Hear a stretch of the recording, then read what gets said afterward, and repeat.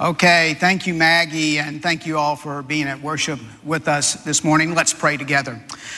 Our great God, we come to you this morning and we ask that you would give us ears to hear. Give us strength in Christ to obey you even today. We pray in your matchless name. Amen. You know, most of us somewhere, sometime contemplate our deaths. Will it be quickly, perhaps in an accident, or maybe through a long period of suffering? It's not necessarily morbid to consider these things. It's reality. I remember 20 years ago, the night before I was to have open heart surgery, and I was pondering my death. Now, if we were able to choose how we will die, I am certain that no one would choose a couple of the realities faced in the book of Daniel. You remember Shadrach, Meshach, and Abednego, the three Hebrew men thrown into the fiery furnace by Nebuchadnezzar when they refused to bow down to the image of the king. And no one would choose what we see today in chapter 6, Daniel himself thrown into a den of lions. We are going to see Daniel, faithful in life and faithful in the face of death, near the age of 90, as Maggie said, having lived out, having been schemed against for 7 decades, and now he is thrown into this lion's den. You know, lions were not like the little lions that Maggie had there with her, cute little things. They could reach up to 9 feet in length and weigh nearly 600 pounds. They were fierce and ferocious, and they were used in the ancient world as a form of execution. And later, even in Rome, being thrown to the lions became a sick form of entertainment. Babylon was decorated with glazed tiles depicting lions. 120 of these figures lined the way towards the northern entrance of Babylon, the gate of Ishtar, as well as Nebuchadnezzar's throne room. The lion was a symbol of Babylon and represented Ishtar, the goddess of fertility, love, and war. And the lion was to put fear in all enemies, and the lion still does today. Remember that the Babylonians had taken Jerusalem captive. All of the sacred vessels of the temple had been taken from Jerusalem to the temple of Baal in Babylon. The brightest and the best of the young Israelites were also taken into captivity, where the Babylonians planned to change their language, their lifestyle, their loyalties, everything about their lives. But the Babylonians had never encountered someone like Daniel and his friends who were committed to the God of heaven. As we come to Daniel 6, remember that Daniel has lived through, served, and even prospered under the reigns of various rulers, including Nebuchadnezzar, Belshazzar, and now Darius has come on the scene. In fact, the last verse of chapter 5 mentioned Darius, and now the first verse of chapter 6 mentions Darius, and the final verse of the chapter mentions Darius and Cyrus of the Medes and the Persians, and many scholars believe these to be the same person. So here is nearly 90-year-old Daniel, the one taken as a teenager out of Israel, having an incredible place of influence, but above all, still faithful to the God of Israel. Now he is serving under his third king in exile. Hear the word of God, Daniel 6. It pleased Darius to set over the kingdom 120 satraps to be throughout the whole kingdom, and over them 3 high officials, of whom Daniel was one, to whom these satraps should give account. so that the king might suffer no loss. Then this Daniel became distinguished above all the other high officials and satraps, because an excellent spirit was in him. And the king planned to set him over the whole kingdom. Then the high officials and the satraps sought to find a ground for complaint against Daniel with regard to the kingdom. But they could find no ground for complaint or any fault, because he was faithful, and no error or fault was found in him.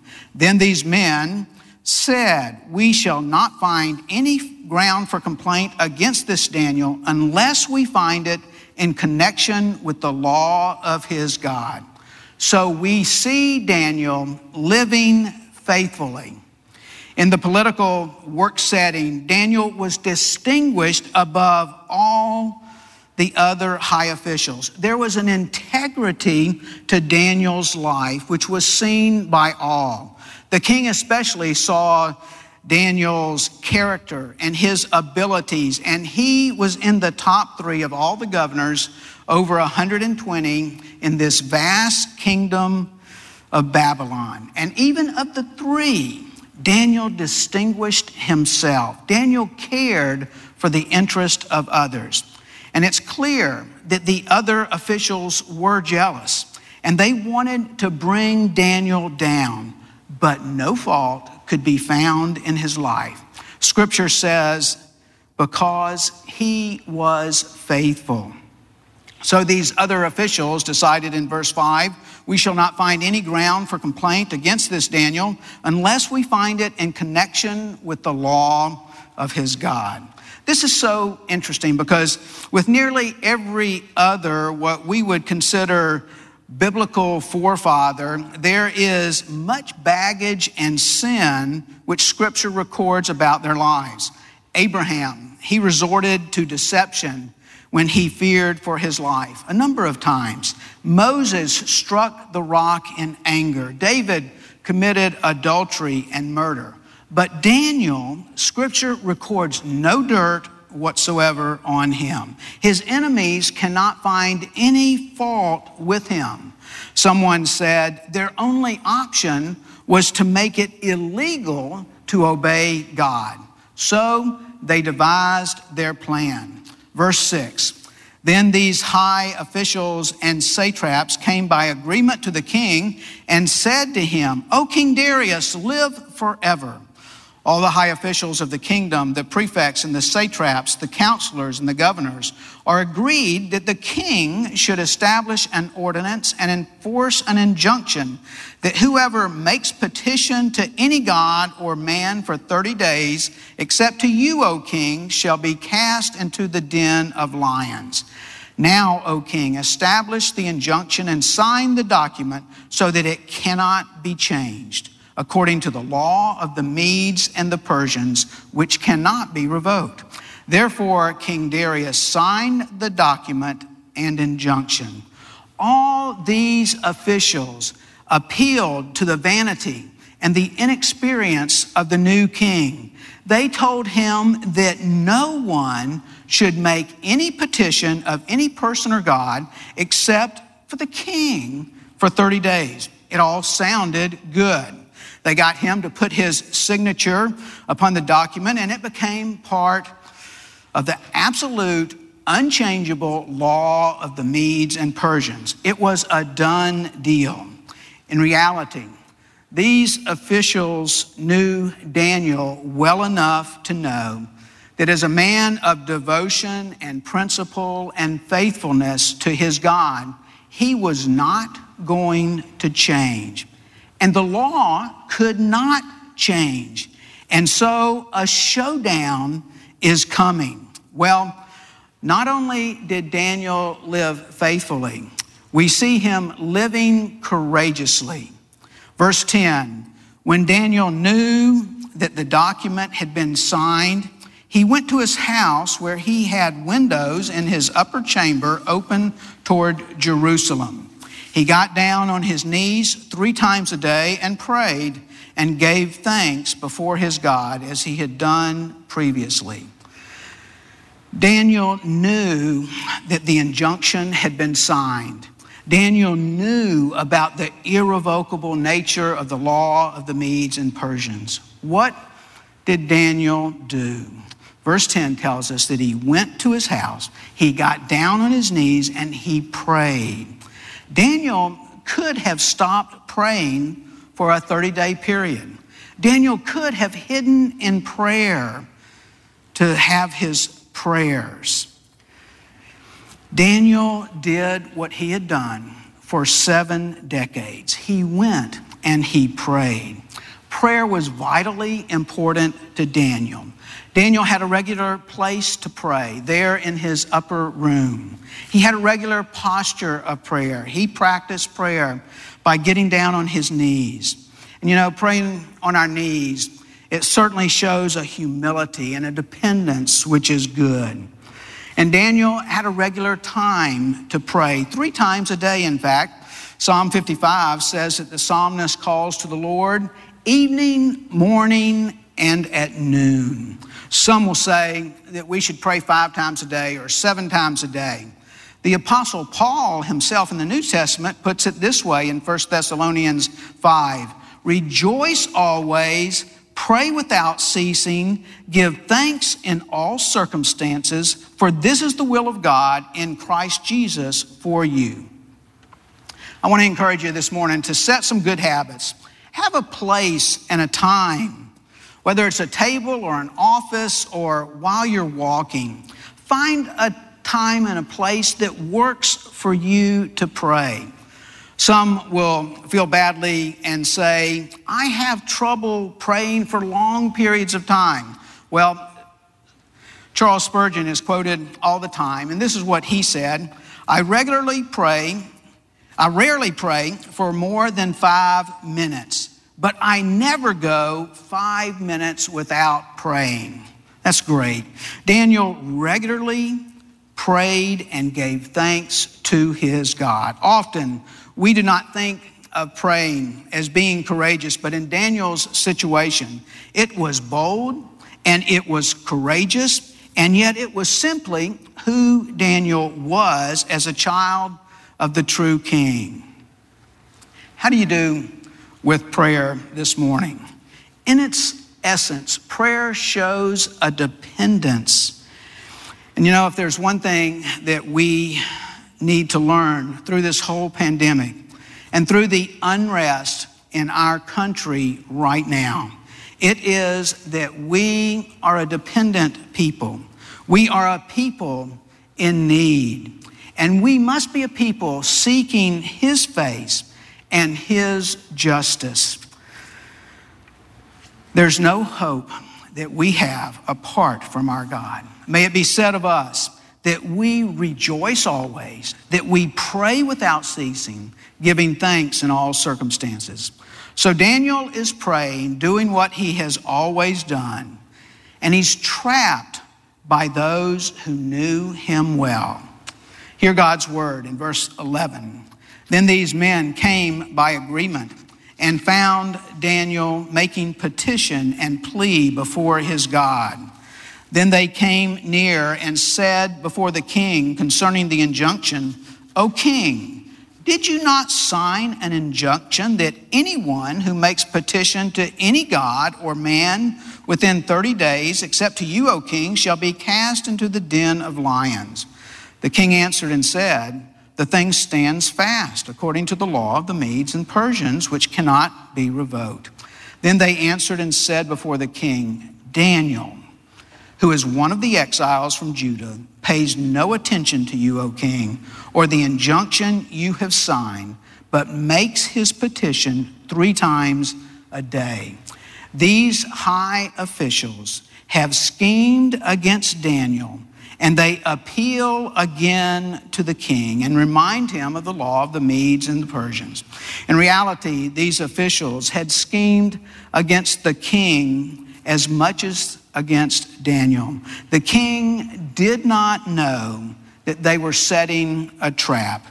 Verse 14, then the king, when he heard these things, was much distressed and set his mind to deliver Daniel. And he labored till the sun went down to rescue him. Then these men came by agreement to the king and said to the king, "Know, O king, that it is a law of the Medes and Persians that no injunction or ordinance that the king establishes can be changed." You can imagine the smugness in which they spoke to the king. The king is bound by what he had done. Verse 16, then the king commanded, and Daniel was brought and cast into the den of lions. The king declared to Daniel, "May your God, whom you serve continually, deliver you." And a stone was brought and laid on the mouth of the den, and the king sealed it with his own signet and with the signet of his lords, that nothing might be changed concerning Daniel. Then the king went to his palace and spent the night fasting. No diversions were brought to him, and sleep fled from him. The king had figured out already that there was something special about Daniel and about Daniel's God. The king declared to Daniel, "May your God, whom you serve continually, deliver you." And now, once again, in the book of Daniel, we have a king who cannot sleep. You remember Nebuchadnezzar in chapter 2 had a dream and he could not sleep. And now the king is worried for Daniel, one who was faithful and yet one who was sentenced to the lion's den, certain death by the decree of the king who was tricked. Imagine the king not sleeping. And then verse 19, then at break of day, the king arose and went in haste to the den of lions. As he came near to the den where Daniel was, he cried out in a tone of anguish. The king declared to Daniel, "O Daniel, servant of the living God, has your God, whom you serve continually, been able to deliver you from the lions?" Then Daniel said to the king, "O king, live forever. My God sent his angel and shut the lion's mouth, and they have not harmed me, because I was found blameless before him. And also before you, O king, I have done no harm." Then the king was exceedingly glad and commanded that Daniel be taken up out of the den. So Daniel was taken up out of the den, and no kind of harm was found on him, because he had trusted in his God.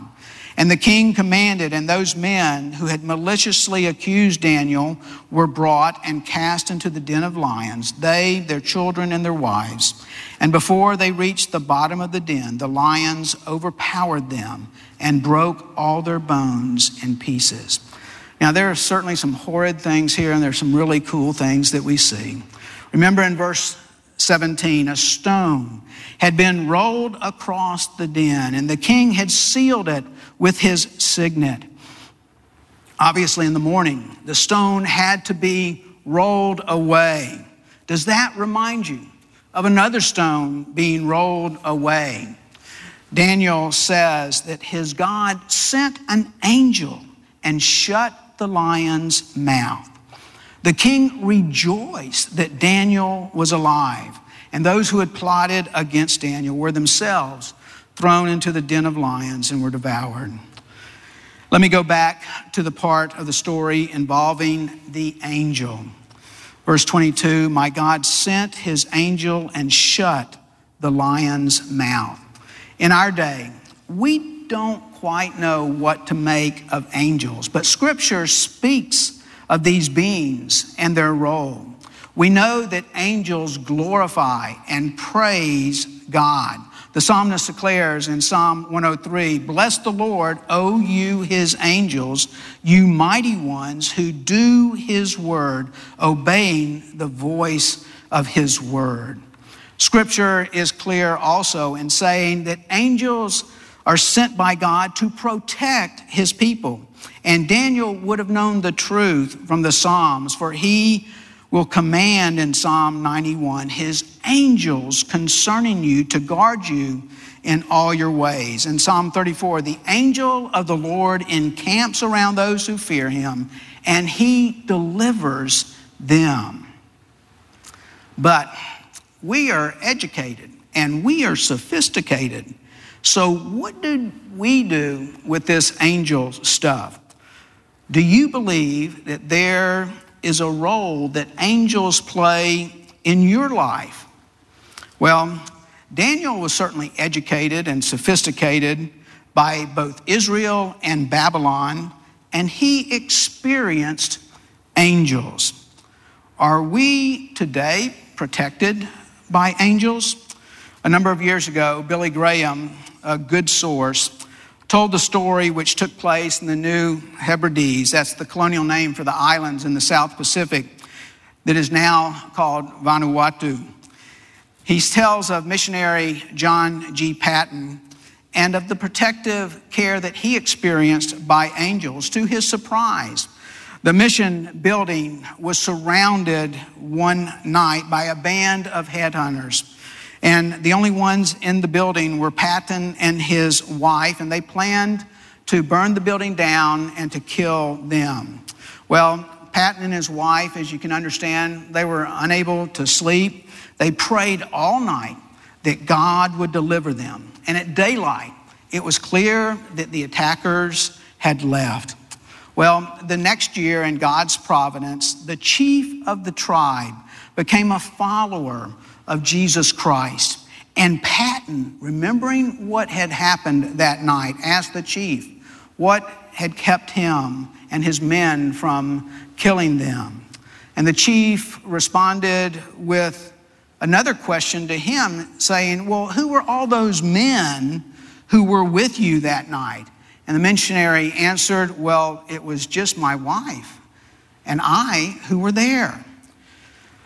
The chief passionately described how there were hundreds of big men in shining garments with their swords drawn all around the mission station.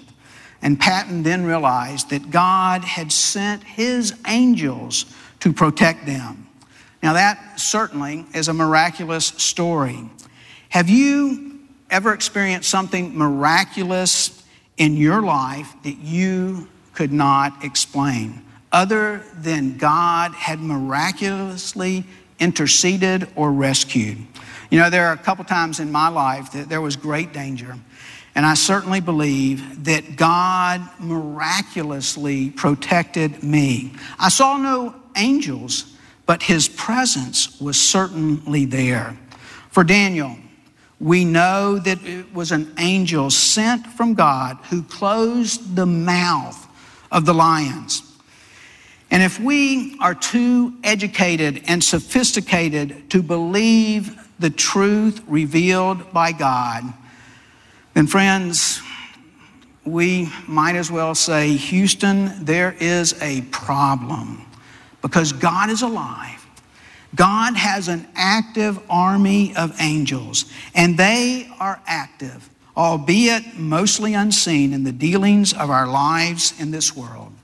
Hebrews 1 says this, are not all angels ministering spirits sent to serve those who will inherit salvation? That is us. Well, back to Daniel. Daniel, by his character and his actions, impacted other people greatly.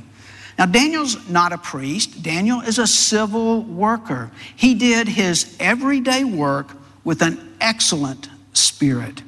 Some were jealous and plotted against him to their own destruction. And at least one, the king, saw the life of Daniel, his faithfulness and his courage, and the king saw his God also. And the king praises the God of Daniel. It's amazing to see the response of King Darius to Daniel's delivery by his God.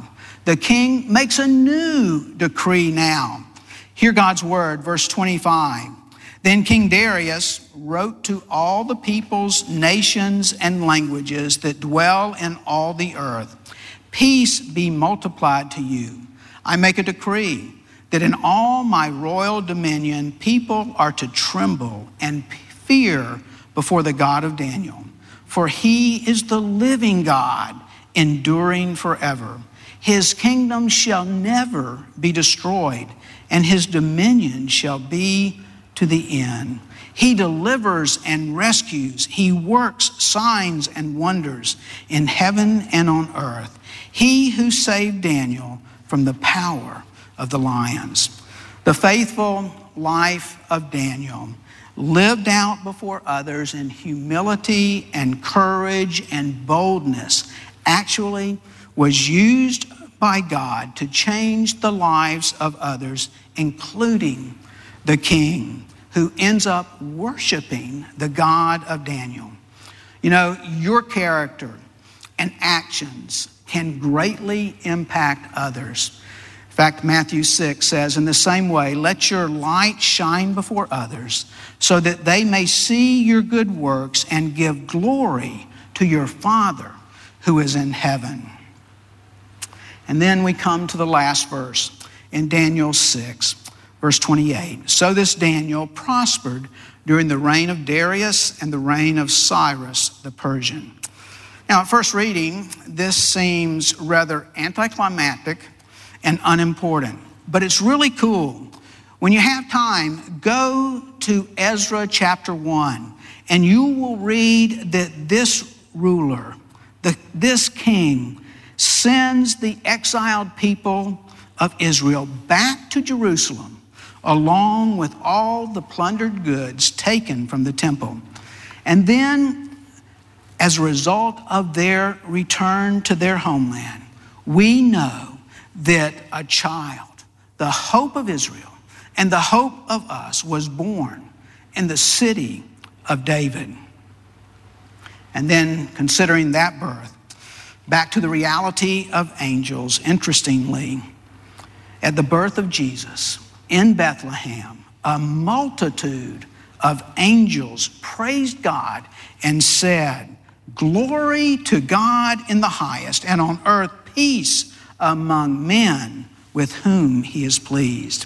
And then Hebrews 1, speaking of angels, says, "Let all God's angels worship him."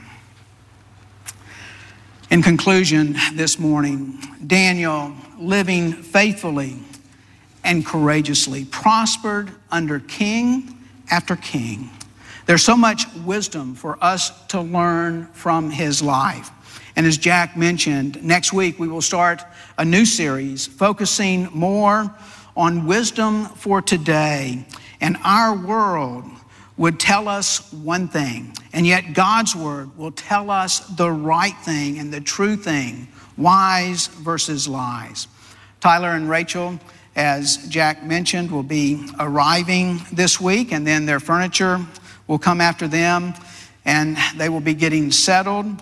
And Mark Nix will kick off our series next week on the book of Proverbs. Daniel, in chapters 1 through 6, has called us to live a holy life before a God who is sovereign and in control of all things.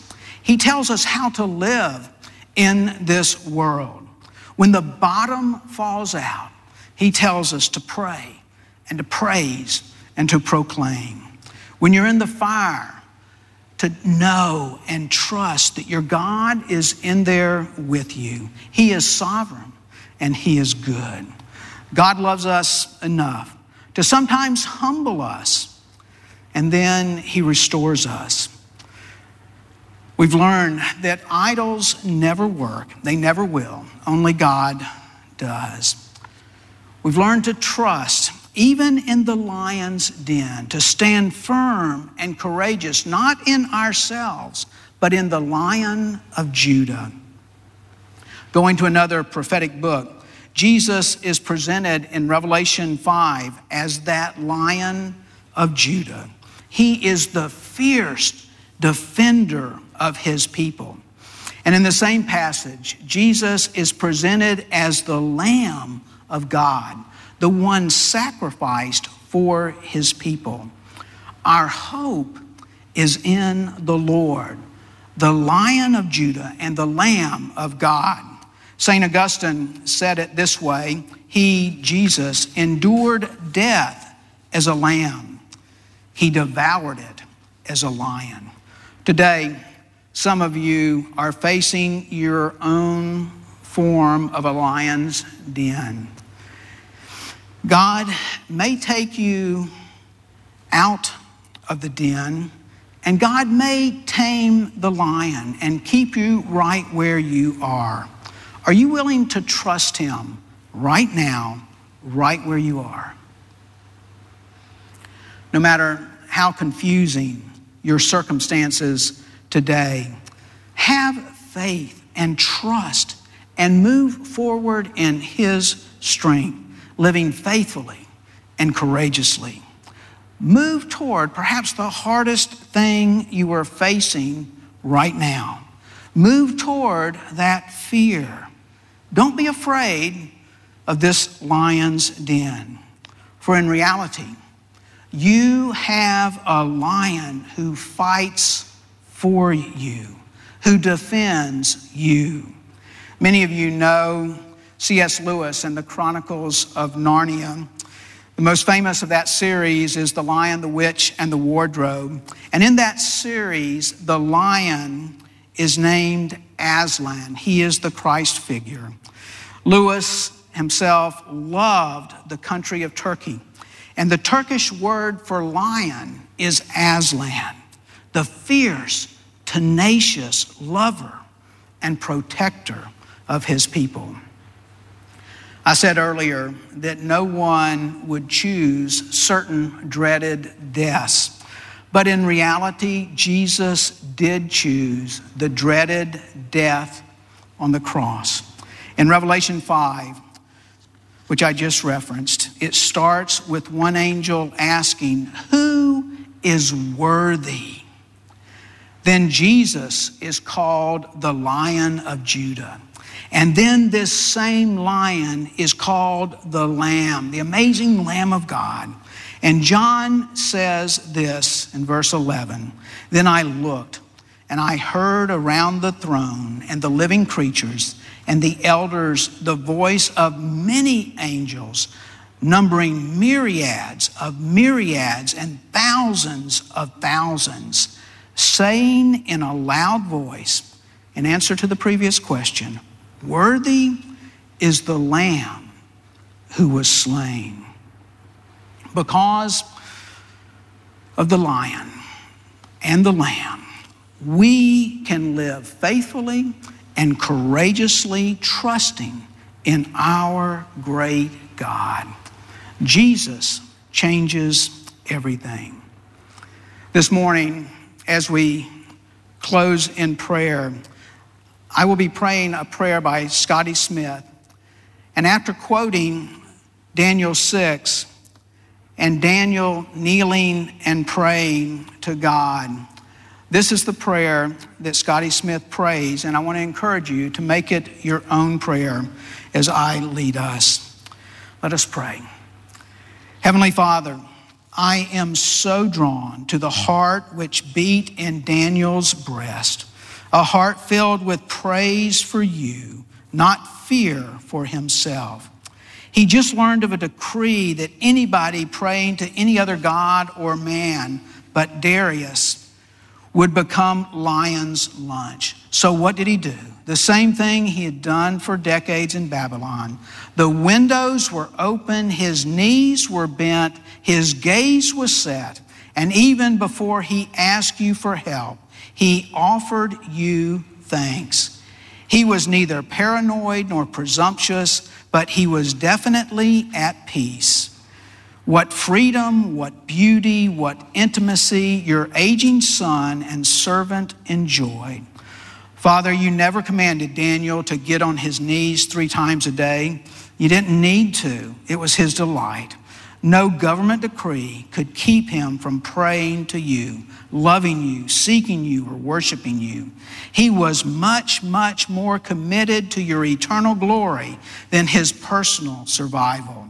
How much more should this kind of peace and praise mark our lives, no matter what spiritual warfare looks like in our day, no matter how intense the clash between the kingdom of darkness and the kingdom of God gets. For even as our adversary, the devil, prowls around like a roaring lion, seeking someone to devour, he's a defeated lion and a defanged foe. For your Son, the Lion of Judah, the Root of David, has triumphed. Jesus is the Lion, the only Lion, who is worthy of our full attention and utter preoccupation. Oh, what peace, joy, and confidence and boldness the gospel gives us. Father, as we get older, please keep us fresh, green, and fruitful. There's really no such thing as retirement in your kingdom. Spiritual shuffleboard isn't in our future. A fritter is something to eat, not something to do with the rest of our lives. Fill our hearts with your glory, grace, and spirit. Fill our gaze with a vision of your redeemed people and your restored creation. Fill our hands with the basin and towel of servants. Use us however you choose all the remaining days you've numbered for us. So very amen, we pray. In Jesus' magnificent and merciful name, amen.